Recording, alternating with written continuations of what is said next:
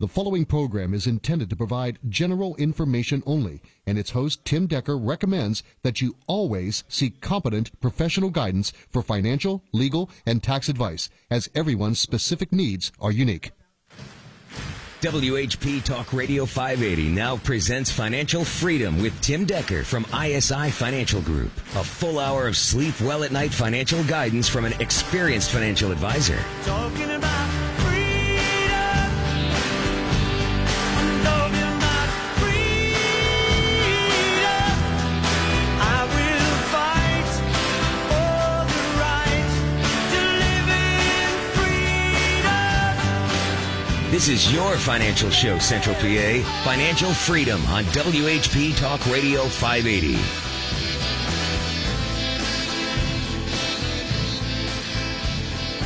Well, good morning, everyone. Tim Decker here with you. Welcome once again to another hour of any and all things financial. If you have anything on your mind you'd like to ask of me, you can reach me here by dialing 717-540-0580. That's 717-540-0580, or anywhere else toll free. You can reach me at 800-724-5801. Once again, that's 800-724-5801, and or lastly, if you wish to email me live, you can email me at ffradio@comcast.net. That's ffradio@comcast.net. Well, I'm sure you've heard by now. The announcement has been out for some time, but on Tuesday, the all-time longest company in the Dow Jones Industrial Average, which, if you recall, is comprised of 30 companies, General Electric, will no longer be in the Dow Jones Industrial Average. It's being replaced by Walgreens. And of interest is not only there is a lesson to be looked at and learned from a stalwart like a GE no longer being in the Dow, from a standpoint of picking individual stocks, which, as you know, I strongly recommend against, and I strongly recommend that you do not work with any advisor who suggests that picking individual stocks is a way to riches, or I strongly recommend that you do not invest in mutual funds where they are actively managed, which means that you have a manager who attempts to outperform the markets through picking stocks and or timing markets.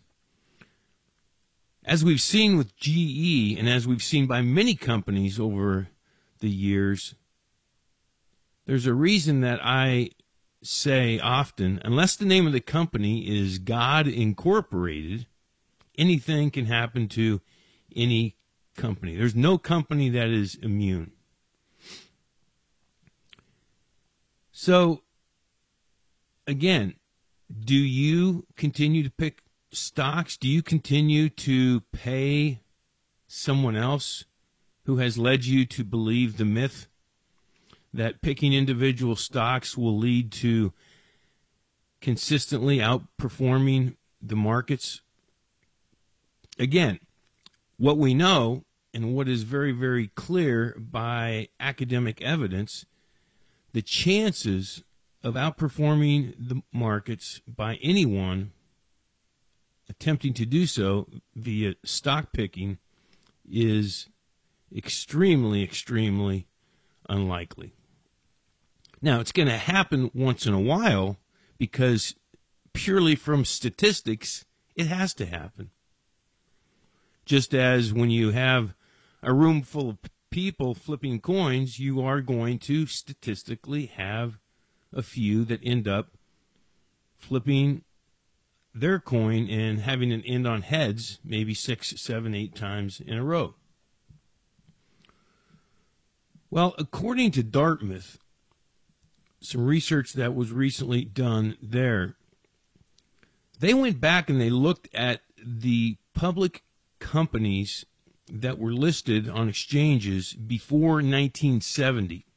And those that were listed publicly, meaning that you would be able to invest in them, at that time, they had about a 92% chance of being around in 5 years.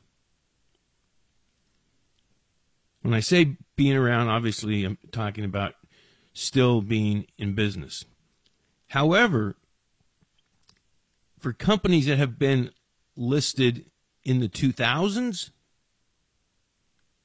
in that decade since 2000 and years after, they say that there's now just a 63% chance for companies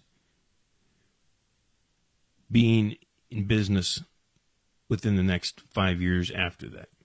And the reason for this, the reason that these companies are drying up faster than ever, I believe can be traced to the fact that via technology, things are changing faster and faster, and competition is getting tougher and tougher.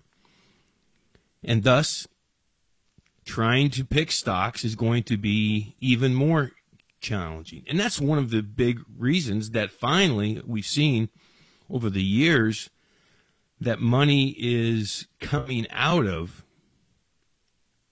by the millions and millions and millions, coming out of the hands of active managers, those attempting to beat the market, and is flowing into, again, millions and millions and millions into low-cost index funds.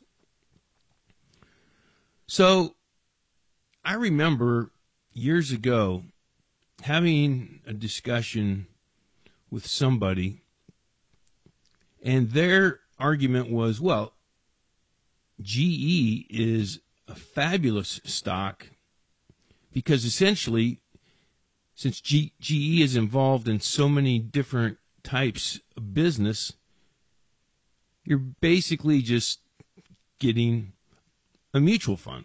Because automatically, when you own GE, you're going to own a lot of other companies indirectly. Well, we only need to look back and think of names such as Eastman Kodak, General Motors, Bethlehem Steel, Enron, and the list goes on and on and on. And it will continue to take place that companies are going to struggle. And as we've seen out of this research from Dartmouth, more and more companies aren't making it. There's so much disruption in the corporate world now because things are changing so much faster. And with technology, you have companies like Netflix, who doesn't own any cable lines, doing fabulous. You have companies like Amazon, who doesn't own any stores, doing fabulous. And you're going to continue to see this more and more. Things are changing more, and they're changing faster. And that is going to continue to have a disrupting effect in the world of corporations.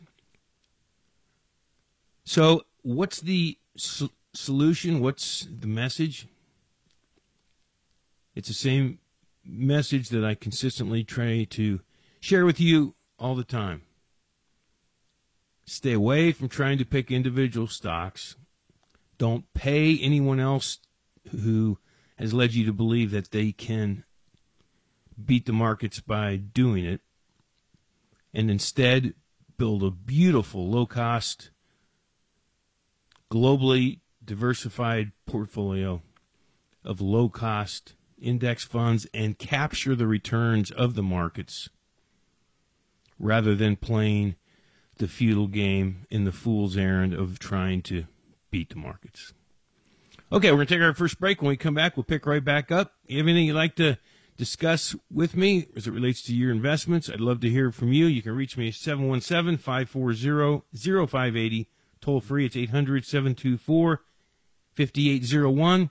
Or you can email me here at ffradio@comcast.net. We'll be right back.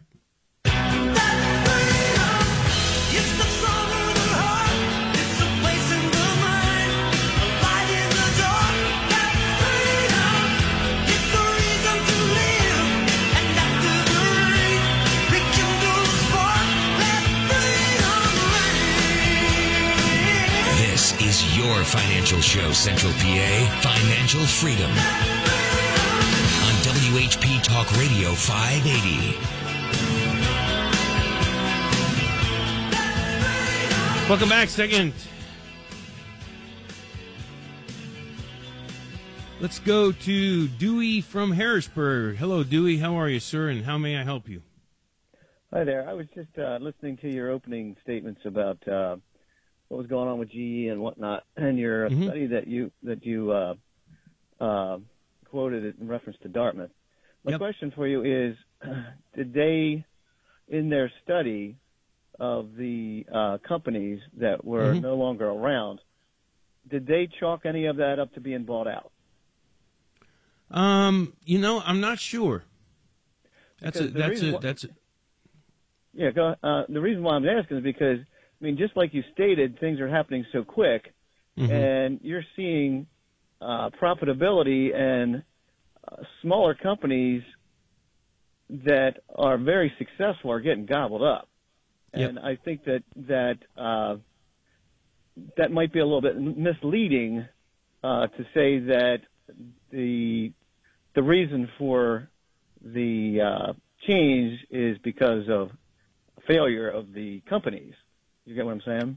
No, I understand. I completely understand. That's a very valid point. I'm looking at it right now, and just for your reference and everyone else, this article was in the Harvard Business Review from it was back in December 2016 is the issue. And in looking at it here, it says they divided the companies into 10-year cohorts according to when they listed and examined how many in each cohort were still in business 5 years after. This confirmed that longevity is decreasing. Companies that listed before 1970 had a 92% chance of surviving the next 5 years, whereas companies that listed from 2000 to 2009 had only a 63% chance, even when the researchers controlled for the dot-com bust and the Great Recession. That really doesn't answer the question. Because it does not answer what you're asking, absolutely. Yeah. Well, I would submit to you that the rate at which companies are bought out, if you would compare the similar time frames, you would find that there would be a much smaller percentage of those companies in the 70s that would be bought out versus what's going on now. Yeah, I will look into it, but if I had to guess, I would guess that they accounted for that because technically speaking, when a company gets bought out,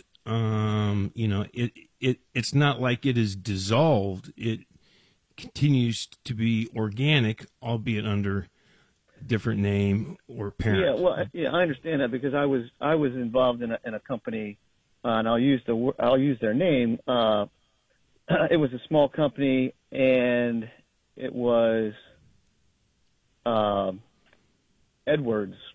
It was a healthcare company, and it got bought out by Baxter, and so and Baxter, you get big companies that divest themselves and split themselves up as well.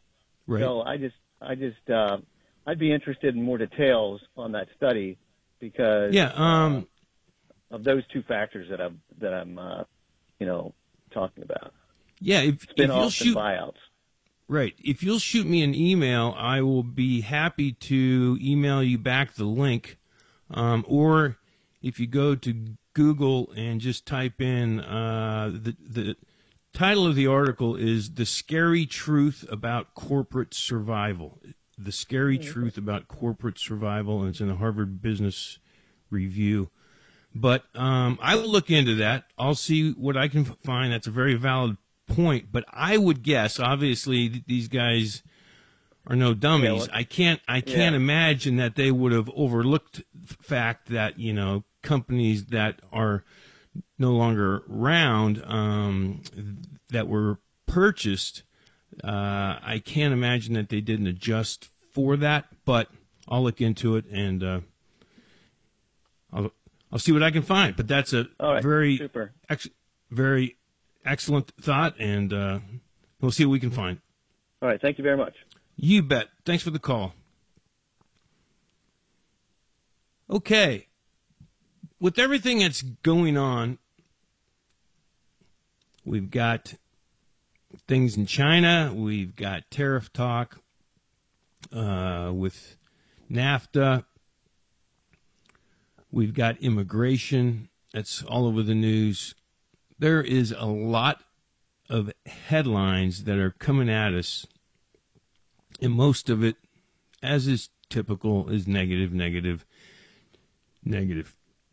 And it's very, very sad what we see in Washington. And what I mean is, it's sad that Congress, I don't care if you're Democrat, Republican, or whatever, it's sad that they can't come up with some solutions together. In spite of that, the markets are holding up rather well, especially here in the U.S.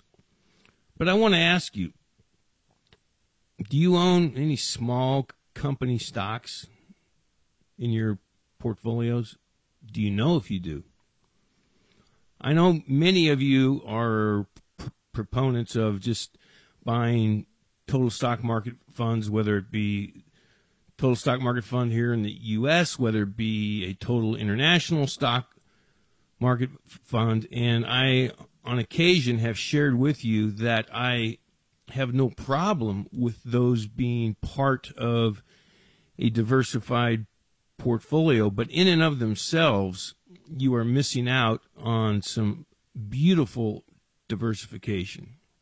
Because when you look at total stock market index funds, essentially they are large cap stock funds. All you have to do is go to Morningstar, look up the funds, and in their style box where they break down how much is in large cap, how much is in small cap, essentially there's only about 3% in small cap value stocks.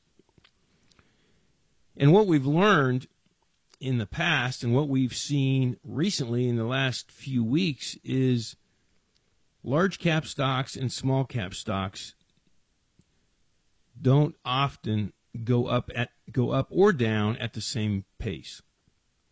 And when you're looking at building a portfolio, ideally you want a portfolio that's going to consist of assets that don't all go up at the same time, or at least don't all go up at the same rate, and also don't go down at the same rate. If you go back to the decade, what's been coined the lost decade, from 2000 through 2009, if all you owned were, say, the S&P 500 index, after 10 years, after that decade, you would have not made a dime. In fact, you would have actually had your account down. You would have lost some. However, by incorporating some small cap and some small cap value, as well as some international large, small, and value, you would have had an average annualized return that would have been positive, somewhere around 5 or 6% annually, assuming you were disciplined, that you stayed the course, and also had a process in place that you rebalanced dynamically as needed. Well, we've seen this taking place of late. So far this year to date, smaller companies are outperforming large companies by about 3 times. Now, there are times that we have seen, especially over the last 3, 4, 5 years, that large caps have outperformed small cap. So what we know is we don't know at any given time when small cap's going to outperform large cap, when large cap's going to outperform small cap, when value is going to outperform growth, when U.S. is going to outperform international, when emerging markets are going to outperform developed markets. We don't know that. We don't know when stocks are going to outperform bonds in any shorter time horizon. We don't know that. And that is the wisdom that you should use as a starting point when you build a prudently sound and beautifully diversified portfolio. Because we don't know, nor does anyone else know, we diversify. And it's that humility that if you begin with and do not get seduced by some newsletter, by somebody on the radio, by somebody on television, by an article that you read in a newspaper, if you understand and you accept and embrace the evidence, as well as recognize that there is a reason that Warren Buffett has said himself that when he passes on, monies left for his wife are going to go into low-cost index funds, not left for people to try to pick stocks, then the automatic result of understanding this is quite simply building a beautiful, globally diversified portfolio where you own as many as 14 different asset classes, and then you have a process whereby your portfolio is monitored and, as is needed, dynamically rebalanced. We're going to go to the news. When we come back, we're going to pick right back up, and I'm going to look forward to discussing with you the current interest rate environment, where short-term rates are, where 10-year bond yields are, and what does that mean for you as a bond investor. I'm Tim Decker. This is Financial Freedom. Sleep well at night financial guidance from an experienced financial advisor. This is your financial show, Central PA. Financial Freedom on WHP Talk Radio 580. Once again, here's Tim. I was born in a small town. Welcome back. Second half of Financial Freedom. Let me again say thank you for making us part of your Saturday afternoon. Before we go to Bob, who's patiently holding, let me remind you, we have available via our website our free e-newsletter. All you have to do is go to isifinancialgroup.com. That's isifinancialgroup.com. And on the homepage there, you can sign up to receive our free e-newsletter called Insights in Education. And we typically have a nice, brief video lesson that we send out once a month, as well as some occasional articles that I write or that I find elsewhere that I think will be valuable in helping you along your way as you strive to achieve ultimately financial freedom. Okay, let's go to the phones. Bob from Kleinfeltersville. Bob, where is Kleinfeltersville at? Right at Middle Creek Wildlife. I'm sorry? Right at Middle Creek Wildlife Preserve. Okay, I know where you're at. Okay. Yeah, it's Kleinfeldersville is a bar and a post office, and that's about it. Well, that's where everybody knows everybody, I guess, huh? Yeah. Well, About a couple of years ago, well, not a couple of years ago, about 18 months or 2 years ago, I visited your place for an hour. mm-hmm. And you advised me to move my a lot of the Vanguard stuff I had and some other things into the Vanguard lifestyle funds. Life strategy, yes. Yep. Life strategy, which I did. Okay. I have about over $650,000 in Vanguard, Mm-hmm. and about 2/3 of that is in the life strategy funds. Now, when I question you, I know the market's it's like 10% off the highs, and normally I would move some money from bond funds into stock funds. That's how I rebalance. Okay. But the main one I'm in is the growth, which is 80% stocks, Yes. 20% bonds. Mm-hmm. How do they rebalance?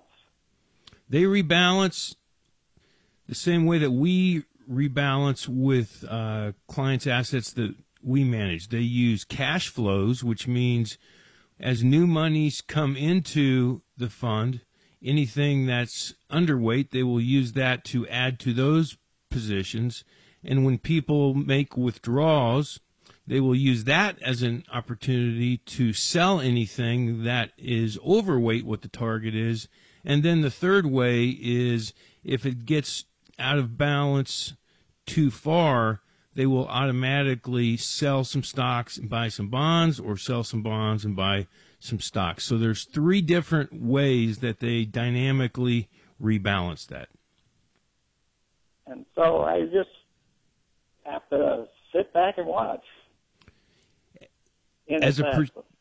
Right. As it pertains to those life strategy funds, once you are in one of those and they're in line with your objectives, and if that fund complements and it makes sense in line with your overall allocation, yes, they will automatically make sure that the allocations of 80% stocks, 20% bonds is kept in balance. You're absolutely accurate. Right. So that's. But at any rate, I think I like that idea, and I'm glad you told me that a couple of years, 2 years ago or so I was there. But I listen to your show every week. Well, thank you. I like it. And one other thing you told me that you might want to share, and I never heard you say it on the air, but for my death planning, I signed my body over to go to science. So, you know what? Besides, it's a good idea. It's cheap. You don't have to buy funeral plots. You don't have to buy a casket. I mean, it's a good idea. I think it's a awesome idea. I'm sure I shared with you. That's what my father had done in Nebraska, and that experience that we had as a family when we went there, and they had a service for all of these individuals who donated their body for science, was an unbelievable experience. I was so very, very proud of my pop, and the overall experience and how it was handled. It was very, very fulfilling, and I'm very happy to hear that you took that step, Bob. That's awesome. Yeah, it was a choice of that. I'm an organ donor. I was going to be an organ donor, but you can't do both. But right. I thought, well, why not? That was a good idea. So, at any rate, I keep listening. Well, thank you, Bob. But like I say, I just don't have to worry. I just, like that. Vanguard's taking care of my rebalancing, as long as overall I'm where I want to be. I don't have to. They don't rebalance in wrong time like perhaps those life what are they? The 2050 funds or something. They might. Oh, yeah, the target date when, funds. Right. They might rebalance when the stock market. They might sell stocks when the market's down just for the year change. I don't know. Didn't seem like a good idea. No, that's why I am not a fan of target date funds at all, and I much more prefer, if you have an option, to go with the target risk funds, which is exactly what you have. So that way you always know what your allocations are, and it's not automatically being changed behind the scenes based upon some arbitrary date. So absolutely. Okay, good. All right, Bob. It was great to hear from you, sir. Maybe I'll see you again sometime soon. I would love that. All right. Bye-bye. Bye-bye. Okay, let's take our last break. When we come back, I have a couple of emails here that I want to answer. And if you have anything that you'd like to ask of me, you can give me a call here. Love to hear from you, 540-0580. That's 717-540-0580, or toll free, 800-724-5801. I'm Tim Decker, and this is the program where we do our very best to look out for your best interest, not the interest of Wall Street. We'll be right back. This is your financial show, Central PA, Financial Freedom on WHP 580.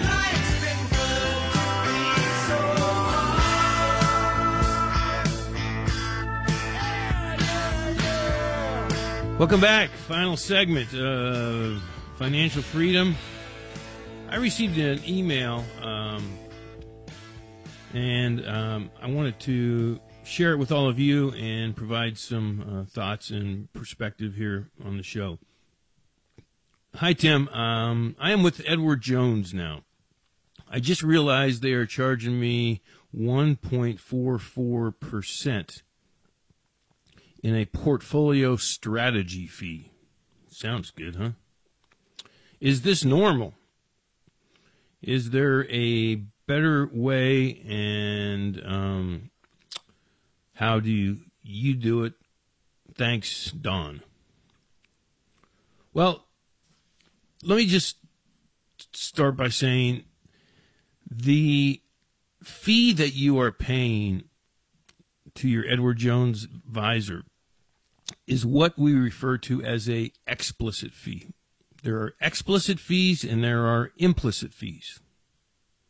Explicit fees are those that are easy to identify, and they are black and white.